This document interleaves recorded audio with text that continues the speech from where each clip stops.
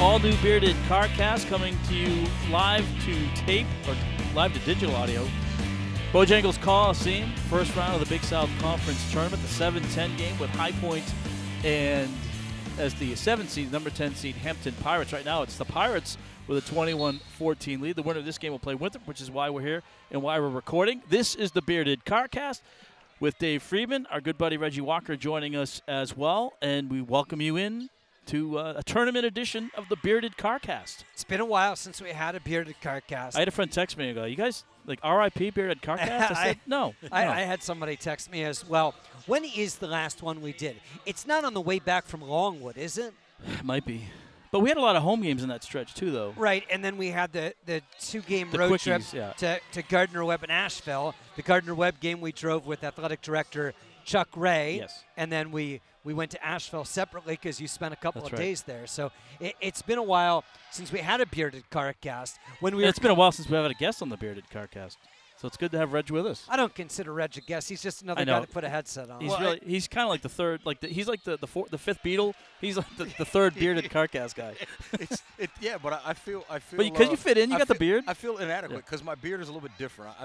I've got what we call the chin strap goatee situation. Okay, all right. You guys have real beards, so I do use beard care product Yep. on my chin strap and goatee. Nice. But I don't have a full beard like you gentlemen do. What was the name of the Three Stooges? The fourth one, Shemp? Shemp. I consider Red Shemp. Shemp. He's better than Shemp. Come on. I'm calling him Shemp. I think that's a good name for him. No, I think it's more like Sammy Hagar joining Van Halen after David Lee Roth left. Yeah, I like Shemp. I'll just be the extra temptation. How about that? There you go. I can't dance like those guys or sing like them, but hey, I'll go with it. So Winthrop completed an unbeaten February. Right. And finished the regular season 14-2. And because of the loss at Longwood, the fifth game in 5 days, a 92-88 loss. And let's be honest, Longwood was the better team that day. Sure. Longwood won the regular season title and the number 1 seed. Now, for many, many years, that would have been a really big deal. That would have meant that they hosted the conference tournament. Right. This year, it really doesn't mean anything. The top 4 seeds all get buys, and we're playing at this neutral site here in Charlotte. And quite honestly, and I mean, what do you think there are? There are 600 people here right now? Maybe between 600 and 900. I mean, there's not going to be a big home court advantage. That's not to say that Winthrop isn't going to bring fans here. Longwood's not going to bring fans here, or whoever it is. But no one is going to have a, quote, home court. You're not going to, maybe the fans, if you bring a zillion of them, they're really loud, it's worth half of a point or a point or something like that. It's not going to be like that hostile home court environment. So basically, but I think if you filled like 3 or 4 or 5 sections behind your bench and everybody was loud, I think that would. Yeah, it'll help right? you. I think you'd be able to hear that. Yeah, and I think it's going to happen throughout the week. You'll see it in with some of the different programs. They'll bring enough. But to that point, I think you get to this time of year, and teams are desperate. Teams are trying to find a way to keep their seasons alive. Yeah. And so at the end of the day, they'll do a decent job of blocking that out. It'll help at times. But I'll be interested to see who's able to sort of play through those moments throughout the week. I mean, it's fairly clear that during the regular season, that does not mean it's going to be the case in the postseason. During the regular season, Longwood and Winthrop were the 2 best teams. Right. And I did not feel that the second-place team or the first-place team was 10 or 15 points better this year than the middle of the league. I mean, how many close games did both Winthrop and Longwood play? Well, now, everybody, yeah. Good teams win games, and those teams won those games. But the middle was a little bit higher, I think. This year. or the top was just lower, further down. yeah. I mean, however you want to account for it. But the bottom line is, it feels like a semi-open tournament. Now, already today, we saw UNC Asheville lose to Charleston Southern, and the news came out a couple hours ago. Tragic news. Dave Dickerson, the men's basketball coach at USC Upstate, his wife has been battling cancer for a very, very long time. She passed in the last day or two. Upstate is a team that it seemed like they peaked early in the season. Mm-hmm. Now, that's not to say that they're not capable. They beat Gardner-Webb the final Saturday of the regular season. But with Asheville gone from that side of the bracket, Upstate, who I didn't think was as good the second half of the year as they were the first. Right. And now who knows what it's like. I mean, you're a human being. You can't possibly be concentrating on every ounce of energy on a basketball game when your wife of a very, very long time has been going through this horrible illness and then passes away the week of the conference tournament. It seems to me that Longwood's path to the championship game is, manageable. Yeah, certainly. And, obviously we would, extend our condolences to Dave Dickerson, who's I'm sure, one of the greatest gentlemen, in the conference. And, we certainly, want to start with that. And I'm sure our condolences mean a great deal to him. I would say, I know you say that like that, but I do. I think it means something. I mean, it was a really tough deal. It was her second bout with cancer. Yeah. It was a long, prolonged thing. He didn't coach the team last year. It's been difficult. His son is on the team. Right. Anytime a COVID thing would pop up, he would isolate. I mean, it was a really, really hard situation. That being said, from a basketball perspective, I have a hard time imagining that helps his basketball team. Well, I can say it from two angles. It can either really devastate his basketball team, and to your point, or can really be a rallying impact cry. him, right? Or it could be a rallying cry, which I think is going to be interesting because not only are these kids going to obviously play for their coach and their coach's wife, right? Who, if anybody that's ever been around sports knows, the coaches' spouses are as much of a fabric of a program as those coaches are. Add to it, then you're talking about, right? What do these teams always talk about? Their brother. Yeah. And family, right? And so not only their coach, but their teammate / brother, right, lost his mother. And so from that standpoint, you would wonder, to Dave's point, does it impact them? Can they concentrate? Can they focus? Or do they play lights out? And one of the things that I've talked to a lot of athletes about over the years is sometimes when things are not exactly right, whether physically or mentally and emotionally, sometimes you're better about doing certain things more fundamentally sound and more correctly, and oftentimes that can result in even better performance than normal. So that's the top of the bracket. The bottom of the bracket is Winthrop side of things, where Gardner-Webb has had a good season. I still think they're one score short, and I understand that on any day, one of their secondary or tertiary guys can have big games, but they don't consistently have the third guy. Now, defensively, they are really, really stout. They are very well coached. They are tough. And we saw the game at the Coliseum was a really tight game that maybe Winthrop got a little bit lucky to win. The Eagles were much better than Gardner-Webb when they played in Boiling Springs, but Campbell is an interesting team. Well, they've fallen apart. I don't really understand. We didn't play them. We played them at the very, very beginning of January and haven't seen them since. But their record is bad. They're clearly not playing very well. But I think going part of the into thing, the year, those were the two preseason picks to win the league. But I think with Campbell, part of the problem is with their style. If that's not a great style to play with when you're falling behind, and a lot of these teams are going with the more up tempo, shoot a lot of threes, and if they're not matching buckets and they fall behind by 10 or 12, it's hard for them to climb back in. It's almost like playing a wishbone team against a spread offense. But that's a potential concern for Winthrop. The teams that have had the most success against Winthrop are the ones that tempo them. Right. And whether it be Gardner-Webb or Campbell or Presbyterian in a potential semifinal, those are all teams that are not afraid to play the half-court long game. And what I like about it is, especially when you talk about a Gardner-Webb basketball team, is their ability to individually defend.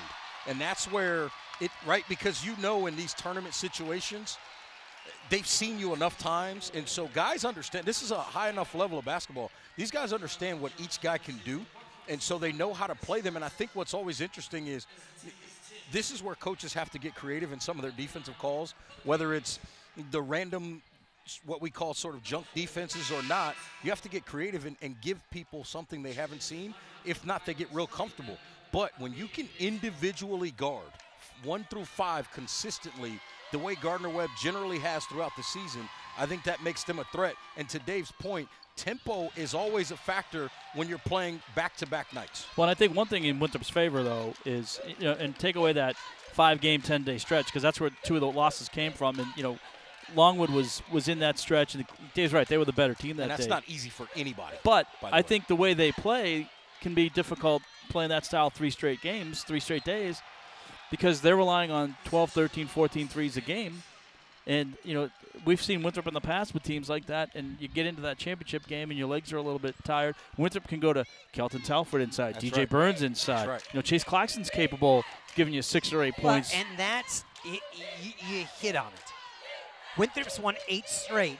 Those are the 8 straight that Chase has been in the starting lineup. Yeah. And you wonder if he was playing 25 minutes before that, so it's not like it's not like his minutes changed, but it's maybe how he was played a little bit. Well, I think that's or starting out with him having him to start a game may have been part of that. Well, I think he gives you a different level of energy because you look up and he has 4 or 6 points. You've called no plays for him. He's taken a charge. He makes those kind of momentum-changing plays, and if you get some of those early in ball games, it can really change the tenor of the direction of a game. And I think the other thing with Chase Claxton, because he and Mike Anumba are somewhat interchangeable defensively, and not to say that they're the same guy, but you can take one out, and then the other guy is on the hot weapon of the other team. And Mike, or particularly Chase can go 1 through 5. He can guard 1 through 5 in any lineup. That's I was just getting ready to say Mike can go 1 through 4, depending on who that 4 is. Right. And Chase can go 1 through 5. And when you have 2 guys that can defend like that, it really helps. And I think the added piece, what makes them, when Winthrop to me is at their best defensively, it's when DJ Burns is engaged defensively and he's on the back end of that defense and not necessarily doing much except for communicating and barking out to those guys what's coming, where the screens are, what they want to do, how they want to deal with switches. When he's engaged at that level, this team gets to they take another step defensively, and it's mainly because of, obviously, his communication and then the on-ball defense of guys like Mike Anumba and Chase Claxton. And I think when you look at his rebounding numbers, sometimes that's indicative of how active he is playing defensively. Yes. And I forget the number because I looked at it. When he has like more than 5 rebounds, Winthrop's winning probably 60, 70, maybe 80% of those games. Yeah. So this would also be a good time to let people know to check WinthropEagles.com, Winthrop Eagles social media page, because for the defense, a Winthrop Sports Network production. Dave and I act as producers, directors, editors, gaffers, lighters, best boys. Dave acts as a few of those occasionally. Yeah. Mike has put in. So does that mean I get the executive producer? You're just a producer. You get any title you want. This is heavy lifting, and it's unbelievable work. We in the past have had some ideas. Sometimes people have run with them, and sometimes they haven't. Right. Sometimes we've collaborated on projects, and sometimes we haven't. Obviously, everyone knows Winthrop's administration has gone in flux. We had an athletic director. We've had several interim athletic directors. I'm a big fan of Chuck Ray. He has come in and kind of given the leadership that you can give in the interim role. Well, he's rolling his sleeves up and trying to get stuff done. And he's a bright guy. He's a thoughtful guy. A lot of ideas, yep. But that being said, he hasn't had the ability to hire 1 million people. Right. There was a hiring freeze during the pandemic, and there just, quite frankly, aren't the numbers of people, and particularly in the roles that we interact with, the video and that sort of stuff. So we've taken on more this year, and by we, I really mean you. And no one told us we had to do. No, we stepped into this on our own project because it was either it wasn't going to get done, or we could step in and try and do the best we could and try to elevate it to the level of quality that we want it to be. We had some help, obviously. Everett Hutto, our good buddy at the ACC Network at Wake Forest, he kind of has helped us out with some guidance and some. Jeremy Winder at CN2 has been huge. But it's been, and not to toot my own horn, but it's kind of helped me grow because I've had to learn Premiere Pro, Adobe Premiere Pro, Photoshop. I'm doing a lot more things. So I'm getting skills out of it, but it's fun. I enjoy it. But the real stars of this thing are Michael Anumba and Chase Claxton. They were fantastic. And by the time this comes out, part 3 will have rolled out, which is my favorite part. This is the best part about this thing, Reg. So the first 2 parts, for people that haven't seen it yet, it's just them in their own words, and we did about 2-minute clips each so it would fit on Twitter. And it was country strong. The result The end product was what I call country strong, which is a good thing. Thank you. But coming up tomorrow, as Dave gives me the he didn't look at me there. He peered across. Well, when you say country strong and you leave it hanging, I mean, you might want to elaborate on what that means. Well, I know what it means. I'm a Southerner. I'm from Tennessee. Right, but not you're all a NorCal guy. Not all the listeners are. Yeah, you're a West Coast guy. Pacheco's Northeast. So but trust me, if you know something about Winthrop, you know something about the South. Country strong makes sense. So we did about 6 minutes of them, and we coordinated some video. We forgot to mention Matt Earps and Mitch Hill, Mark Prosser, Mike and Chase, obviously. Everybody went through helping us out too. But what we did is Matt Earps is the video director, Reg, and we had him, in conjunction with Mike and Chase, put together about 8 clips. And then we did a 2-shot or a single shot on each of them and then a 2-shot. And then we did an overhead from the back, and then we actually did a screenshot of the video so we could match what they were seeing. Yep. And so that's coming out. On Thursday, and they were terrific. It was insightful. There was some jabs in there. My favorite is, and you'll have to watch it, but Mike talks about a certain play and that a teammate of his missed on a screen, and they call him out. And he's like, I didn't mean to throw him in the ditch there. Right. Right, and that's where, and Mike, you and I have talked about this a lot on broadcast, right? When you get into situations and you're playing teams where they're running a lot of screen and roll, a lot of back screens, you have to have somebody. That's why I made the point about DJ Burns a few minutes ago. You have to have someone in the back that sees all of that and can talk, and then you have to communicate right there at the ball screen, the two guys involved, and so. Now you haven't seen part 3 yet, but that's almost word for word what they talk about in one of the clips. But that's what I think. Yeah. That's why I think that, in particular, Winthrop is such a good team defensively, and guys like Micah Newman, Claxton in particular, do such a great job taking charges and those types of things because they're talking, they're hearing, and they're anticipating, and they're moving one play ahead of the basketball. But the project itself. It was fun. I'm glad we did it. You have. And we kind of forced ourselves, because we came up with the idea, and then we had to actually execute it. And Jeremy was terrific helping us with some of the camera stuff that we. But probably the first week in February, maybe the second week, you and I had kind of talked about, do we want to do something? Right. And in the past, we've done kind of features on guys like Keon Johnson and Xavier Cooks. We wanted to do something different. We thought maybe we could shine a light on a different aspect of the program. But it's one thing to coordinate it and dream it up, and it's another thing to actually do it. And while I deserve a minimal amount of credit, and all the people we thanked certainly chipped in, you did the project. You took all the video and you put it into something. And again, we've been at Winthrop a long time. We've been involved in a lot of things that I think are really special. This is the highest quality piece of work outside of the radio broadcast that we've ever done. Yeah. Well, I'd like to thank the Academy, my wife, Sam, my son, John. I wouldn't be able to do it without Reg and Dave.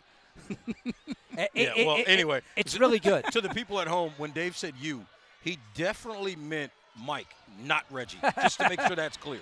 No, and I spent a lot of time on this. I mean, it was and you can tell a lot of late nights, but it was fun. It was good. I liked it. I mean, it was a good it was a good exercise. But they are really the stars of the show. I mean, they were terrific, and they made it. Well, I mean, technically, it's going to be good. But their content is what's going to make it really good. But it's hard to find a team. Again, we've been around this program a long time. We've been around terrific defenders. Mantoris Robinson might be the best defender in the history of the university. Joey Jerome was a really good defender. Terrific. Josh Davenport was really an excellent defensive player. I don't know that we've ever had a two tandem. players simultaneously. Right. But in over a couple of years, I mean, this isn't like... Right, and the reason they're so valuable is they don't care about anything other than winning the game. Right. The stat line doesn't really matter. There are very, very few, if any, plays ever run for them. It's simply making stops, gritting your teeth, rolling up your shorts, and playing defense. There's only one thing that I think I've seen Micah Numa get as upset about when he gives up points. Yeah. don't let him miss a free throw. Right. He Yeah, can't stand missing a yeah. free throw. And Claxton's the same way. If he gives up or misses a rotate later on, anything defensively doesn't go right. Those guys are hard on themselves, but I think that's what makes them so good, and those are the types of guys you want to have on your basketball team. Now, on a lighter note, if you're coming to Bojangles Arena to watch Winthrop play on Friday, and if they win on Saturday, and if they win on Sunday, we hit a good little spot that you and I, Mike, had never been to before for lunch today. Brooks Sandwich Shop. It's a local institution. It's a little four-corner brick cylinder type building, but it's like homemade food. The burgers are like what you would make in your own backyard. And, there's a little, for Charlotte people, there's a little bit of tragedy there. I think it was 3 years ago. Scott Brooks, who was one of the owners, was shot in a robbery attempt at closing time. So it was really hard on his family. And Reg, you were working in news at the time. I mean, the community really kind of galvanized around him and the family. And because there was, I know at one point there was some talk about maybe closing the business. Yeah. And the community was basically like, no, we're not going to let you leave. And I think that's huge, right? When you find small business owners and operators that the community really rallies behind. Again, it was tough. It was I can tell you as someone who worked in news and had to produce reports on it and deal with reporters and live shots about the story, it was harrowing, man. Yeah. It made you think about so many things of just being able to sort of go to work every day, right? And there have been times in my career, and we've all done it, right?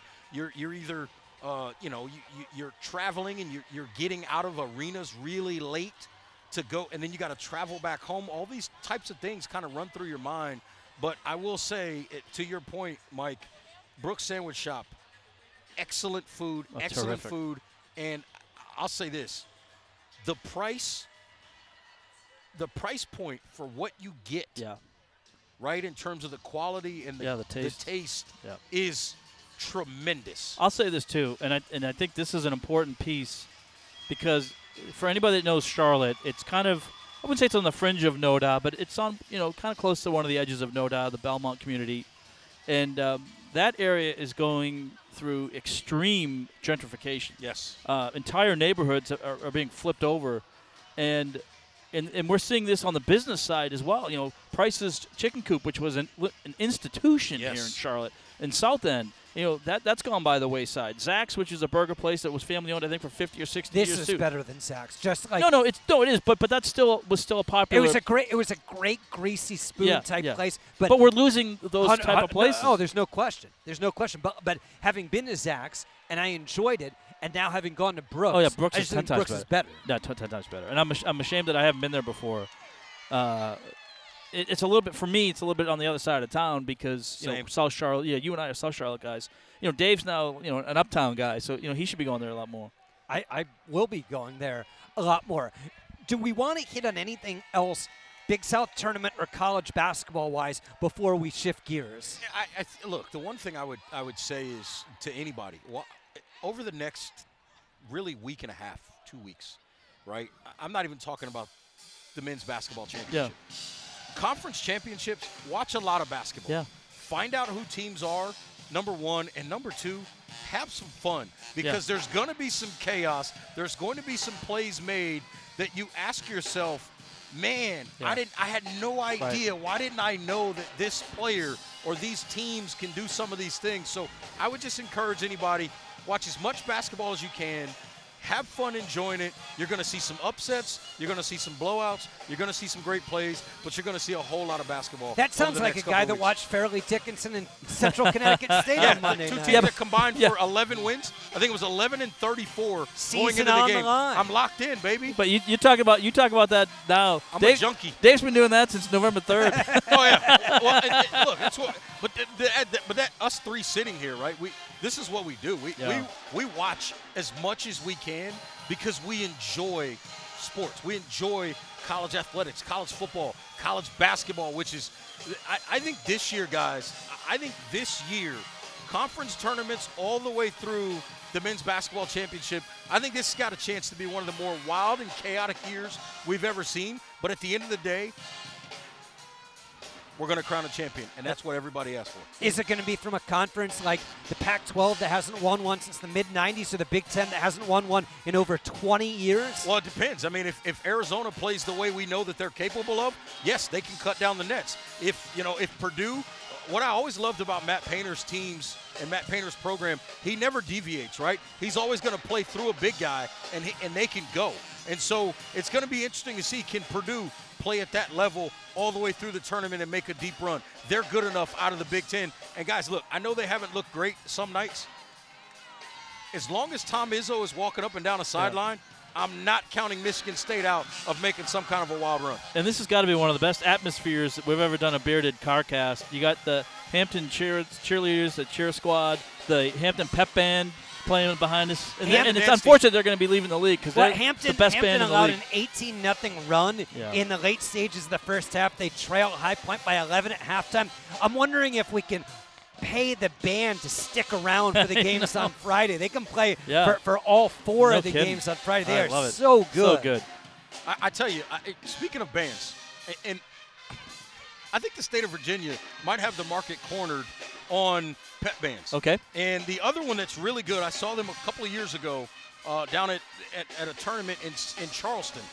The Green Machine from George Mason. They are really, really good. That's a really good basketball pep band. JMU has a really good basketball pep band, so you might be on to something in the state of Virginia. One of my good friends was a part of their pep band a long time ago, early 2000s. He was a part of that basketball pep band at JMU. So the history and lineage I know a little bit about.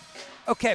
Do you feel like, since we have Reg here, we should ask one or two football questions? Absolutely. Or is it outside of the season and we'll get to that some other time? Let's maybe just one question. Okay, one or two. We'll each ask one. Okay. We'll each ask one. Who's Aaron Rodgers going to play for next year? I think Aaron Rodgers is going to be a Green Bay Packer next year, or he's not going to be in the NFL. That's what I think. First of all, unless you're very, very close, which is probably two or three teams, Tampa Bay being one of them. Why would you trade him in the conference? And maybe Denver. Outside of that, if you're that close, okay. But everybody else, you're going to need the draft picks that you got to give up for Aaron to put the other pieces around him, number one. Number two, Aaron Rodgers is still 37, 38 years old. It's not like he's going to play. Look, I know Tom Brady was on his Benjamin Button kick. I don't expect to see Aaron Rodgers play until he's 44. Right. Week 1 in Charlotte. Who starts under center for the Panthers? You stole my question. Okay, good. Perfect.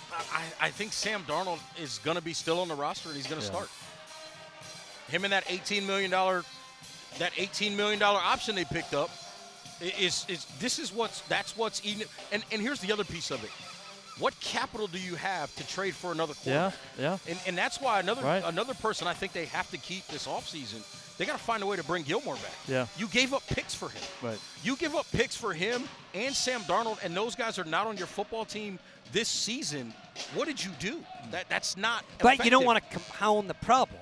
If Sam Darnold isn't good enough, if you've determined that he's not your guy, why are you wasting another year?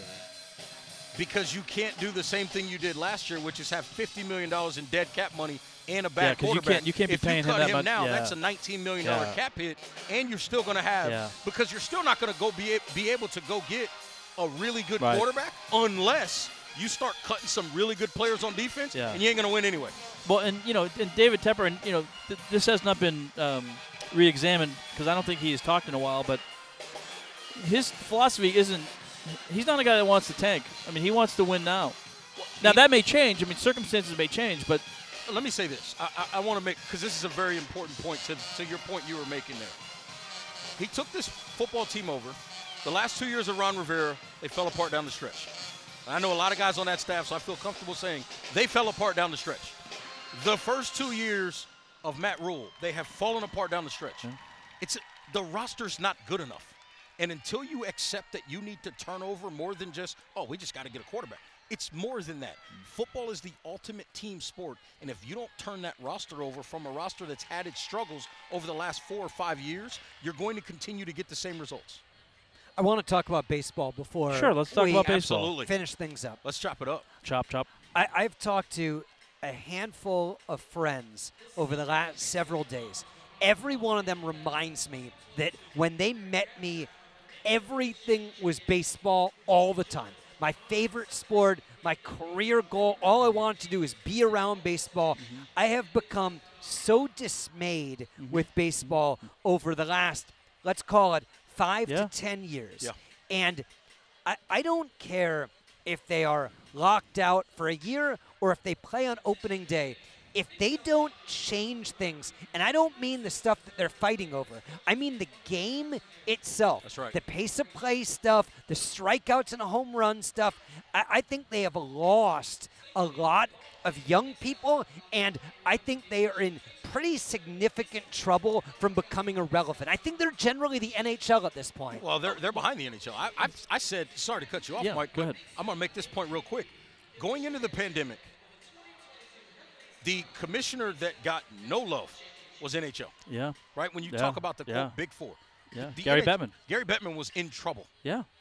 Coming out of the pandemic, Rob Manfred is at the back of the line, and this lockout has made it even worse. But the lockout isn't even about the problems. I don't disagree with that. You're 100% No, right. but they compound the problems because, and we talked about this too. We can go back to like season 1 or season 2. I said back then, Reg, that baseball was becoming the NHL, it's becoming extremely regional. Like Dave said, when I moved here, there were a lot of people in Charlotte. There was still a lot of baseball fans. People would go down to Atlanta, Braves, and this is still a decent-sized market for Atlanta.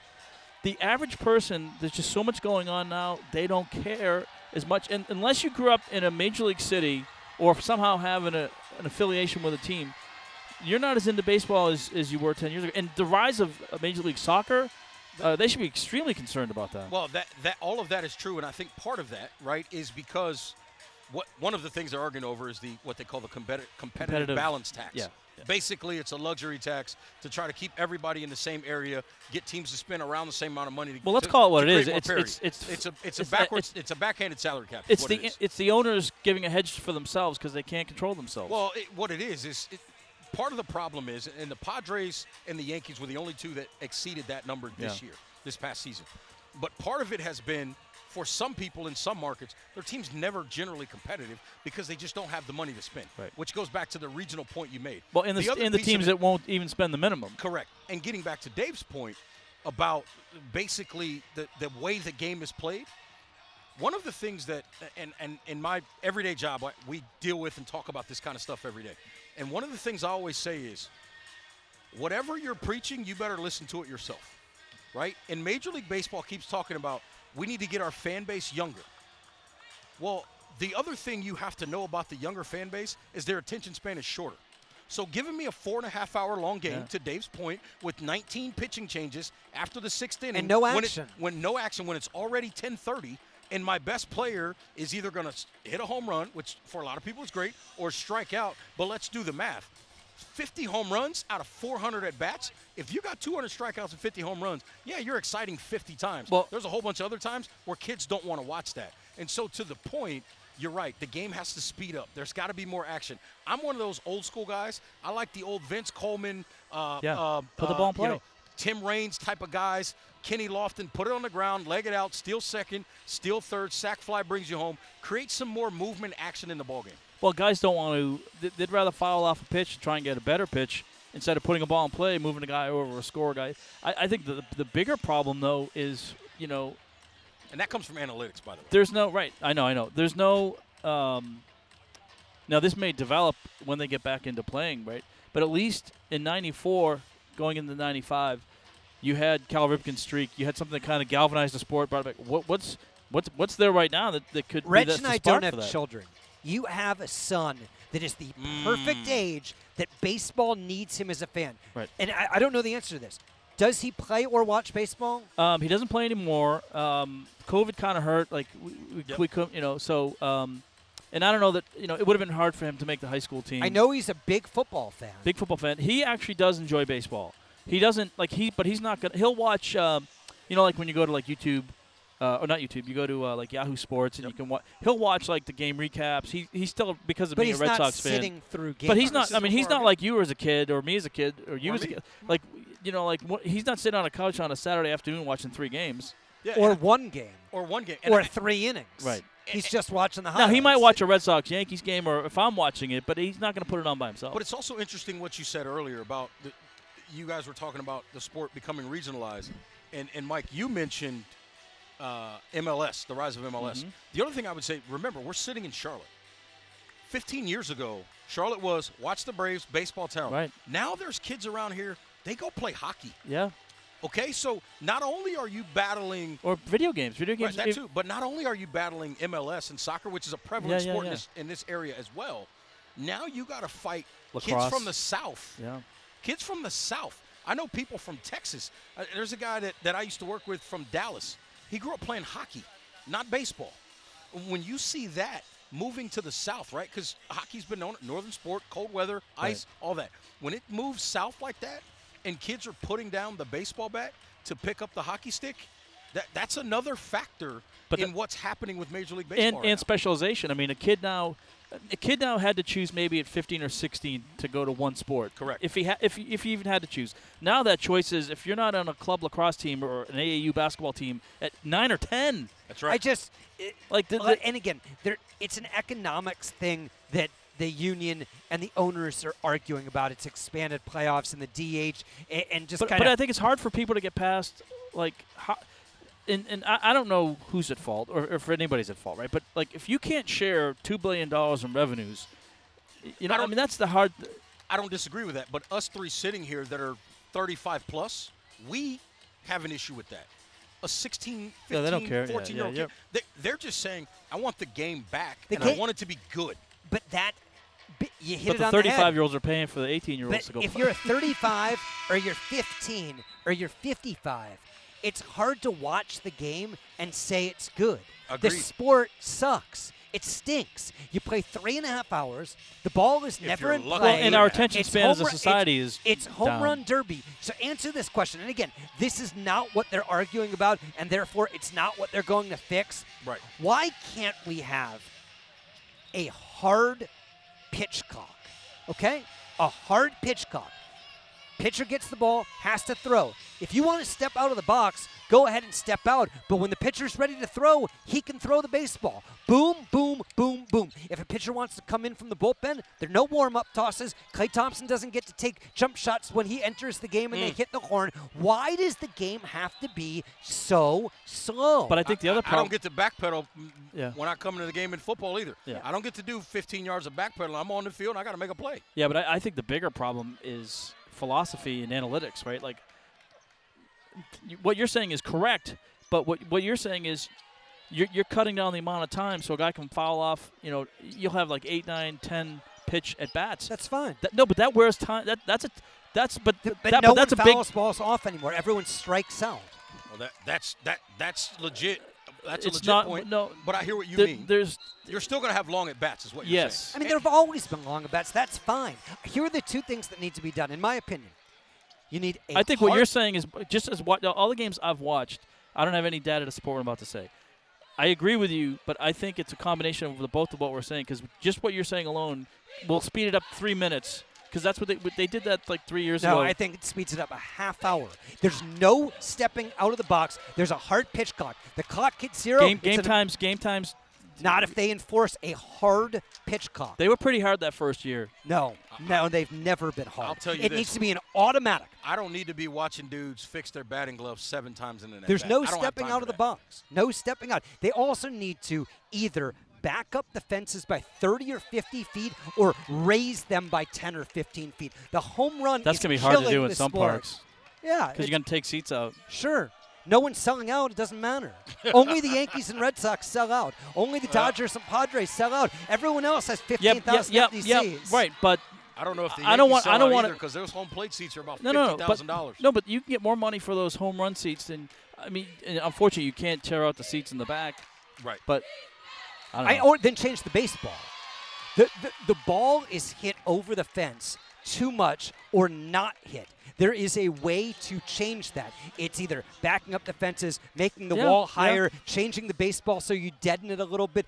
The home run, though, where there's Remember no they did action. that, was it last year or 2 years ago they did the dead ball and everybody was complaining there weren't enough home runs? Well, everyone complains about everything all the time. But the game takes too long and there's not enough action. And they're probably not going to fix it. And my guess is that baseball is about to continue a trend of it's less important than the NFL draft, it's less important than the World Cup, it's less important than the Olympics, and 25 or 30 years from now, it's a niche sport. It's going to exist. People are going to watch it. It's going to produce revenue, but the World Series, which at one time was the premier sporting event, is just a game. Here's a prime example to what you're saying right there, Dave, is number one, to the point of the importance, Joe Buck is considering leaving Fox. Even giving though up he's the World voice of the World Series, Yep. just to call Monday Night Football. So that's number one. And the other piece of that, to your point about the potential for a niche sport, let's remember this. The regional sports networks, which is how baseball is on TV for the most part, those are on life support at best. Right.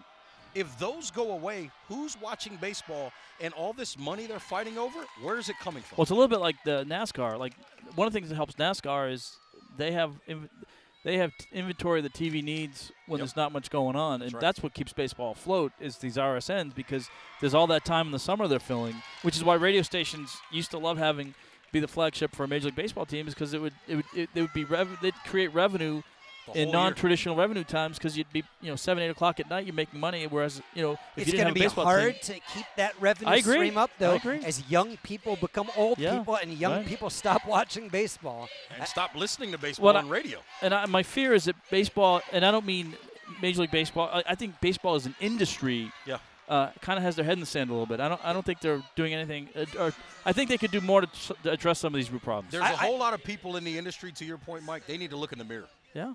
You got to self-assess. I think the game, though, that Reggie wants, the Mookie Wilson game, the Kenny Lofton game, the Willie Wilson game, the Ricky Henderson game, you can get that game back. That game is available to be played. You just have to make changes to force the action. When you allow every other scoring play to be a home run, there's no reason to have that. Well, it's like the three-point line. Well, I mean, it's... That's a good analogy. Well, I got another one for you to add to that, right? To Dave's point, right? What do we talk about? What do we hear all the time about basketball and football? They're more athletic. They're more athletic. They're more athletic than ever. And in baseball, all we hear is, well, these guys are bigger. Yeah. Because it's all about the home run. Right. And so you can't tell me if you get some of these, quote, better athletes right, than they were of yesteryear to get on a baseball diamond that's exactly and run the base paths. And the analytics of it say it's better to hit 220 and 45 home runs than 320 home runs. But you can change that narrative very easily by making it more difficult to hit a home run. That, and number two, guess what? That might be the analytical rule. But let's take it back to basketball, I don't know, maybe 10, 12 years ago when they moved the three-point line in the NBA. And all those, as Charles Barkley said, it's a whole bunch of bad players trying to shoot threes. Right now in baseball, it's a whole bunch of bad hitters trying to hit home runs. Yeah. Well, and that's part of the problem is everyone does it because that's what analytics say try to do. And so you're lessening someone's ability instead of and it would be allowing the same the effect, middle though. game skill. When you made the three-point line longer, you opened up more space in the lane, and that made post players more valuable because they had more room to work. It's the same thing in baseball. If you back up the fences and you create more of a field to deal with, all of a sudden your doubles hitters have more room to hit those balls. That's why Ozzie Smith was so good at the old Busch Stadium. Yep, it was covered a so much ground. humongous outfield, and he could just slap one in the gap and run for a month. And he was so valuable because defensively he could cover so much ground. Yes, right. And I think the other thing, when they'll never do this, but, shorten the time between innings. Now, granted, that's commercial inventory, so you don't want to mess with that. Yeah, but it doesn't need to be 3 minutes. It can be 2.5. Yeah, but if you want, I think in baseball it's 2 minutes. But and they can do it because soccer generates billions of dollars without having commercial breaks during it. You can do all of those little tricks to the trade where you show 3/4 of the screen and you have a sponsor. Yeah, but in America, element. I think the problem is, and it would have to do some tinkering, is in television you can get away with it because you can do a split screen. You could cut away. Radio you can't, and radio. There's still a lot of radio money out there. It's not what it used to be maybe. That TV money's about to go away, so you do whatever you got to do in radio and keep it moving. Well, that was a great conversation, Reg. As always, thanks for joining the Bearded Carcast. I want to thank the Hampton Cheerleaders, the Hampton Pep Band for giving us some good background music. And watch the videos on WinthropEagles.com or Winthrop social media channels. They really are well done. And go to Brooks. If you're in Charlotte, try the Brooks Sandwich Shop if you Yeah, haven't done it yet. I agree. And the last thing I would tell people, anybody that's podcasting out there, be like the Bearded Carcast. Be like Mike and Dave. One take. I'm going to end on that note. Thanks for listening at Bearded Carcast. Saw you follow along, Bearded Carcast at Outlook.com. Till next time, we'll see you, everybody.